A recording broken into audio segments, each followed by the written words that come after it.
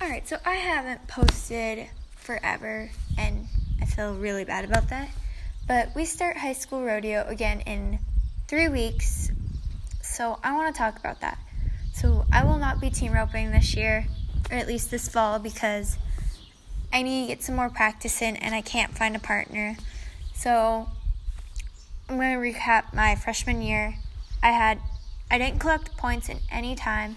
I only ended up catching 2 of my calves.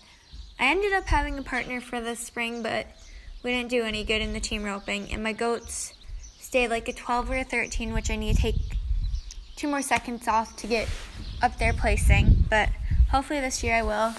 But so back to the horses. I will be competing on Lily because she is uninjured this time. But my sister Katie, who is in junior high, will be competing on her for her first rodeo because Duke, the horse I competed on all last fall, is injured. We will just be breakaway and goat tying, which I can't wait for that. Breakaway practice has been going great for me, and goat tying, need to get some more practice in.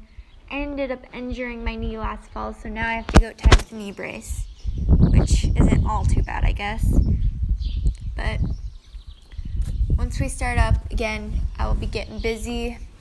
School starts the week after. I will definitely try and keep updated on this. Anything you'd like to know, just let me know.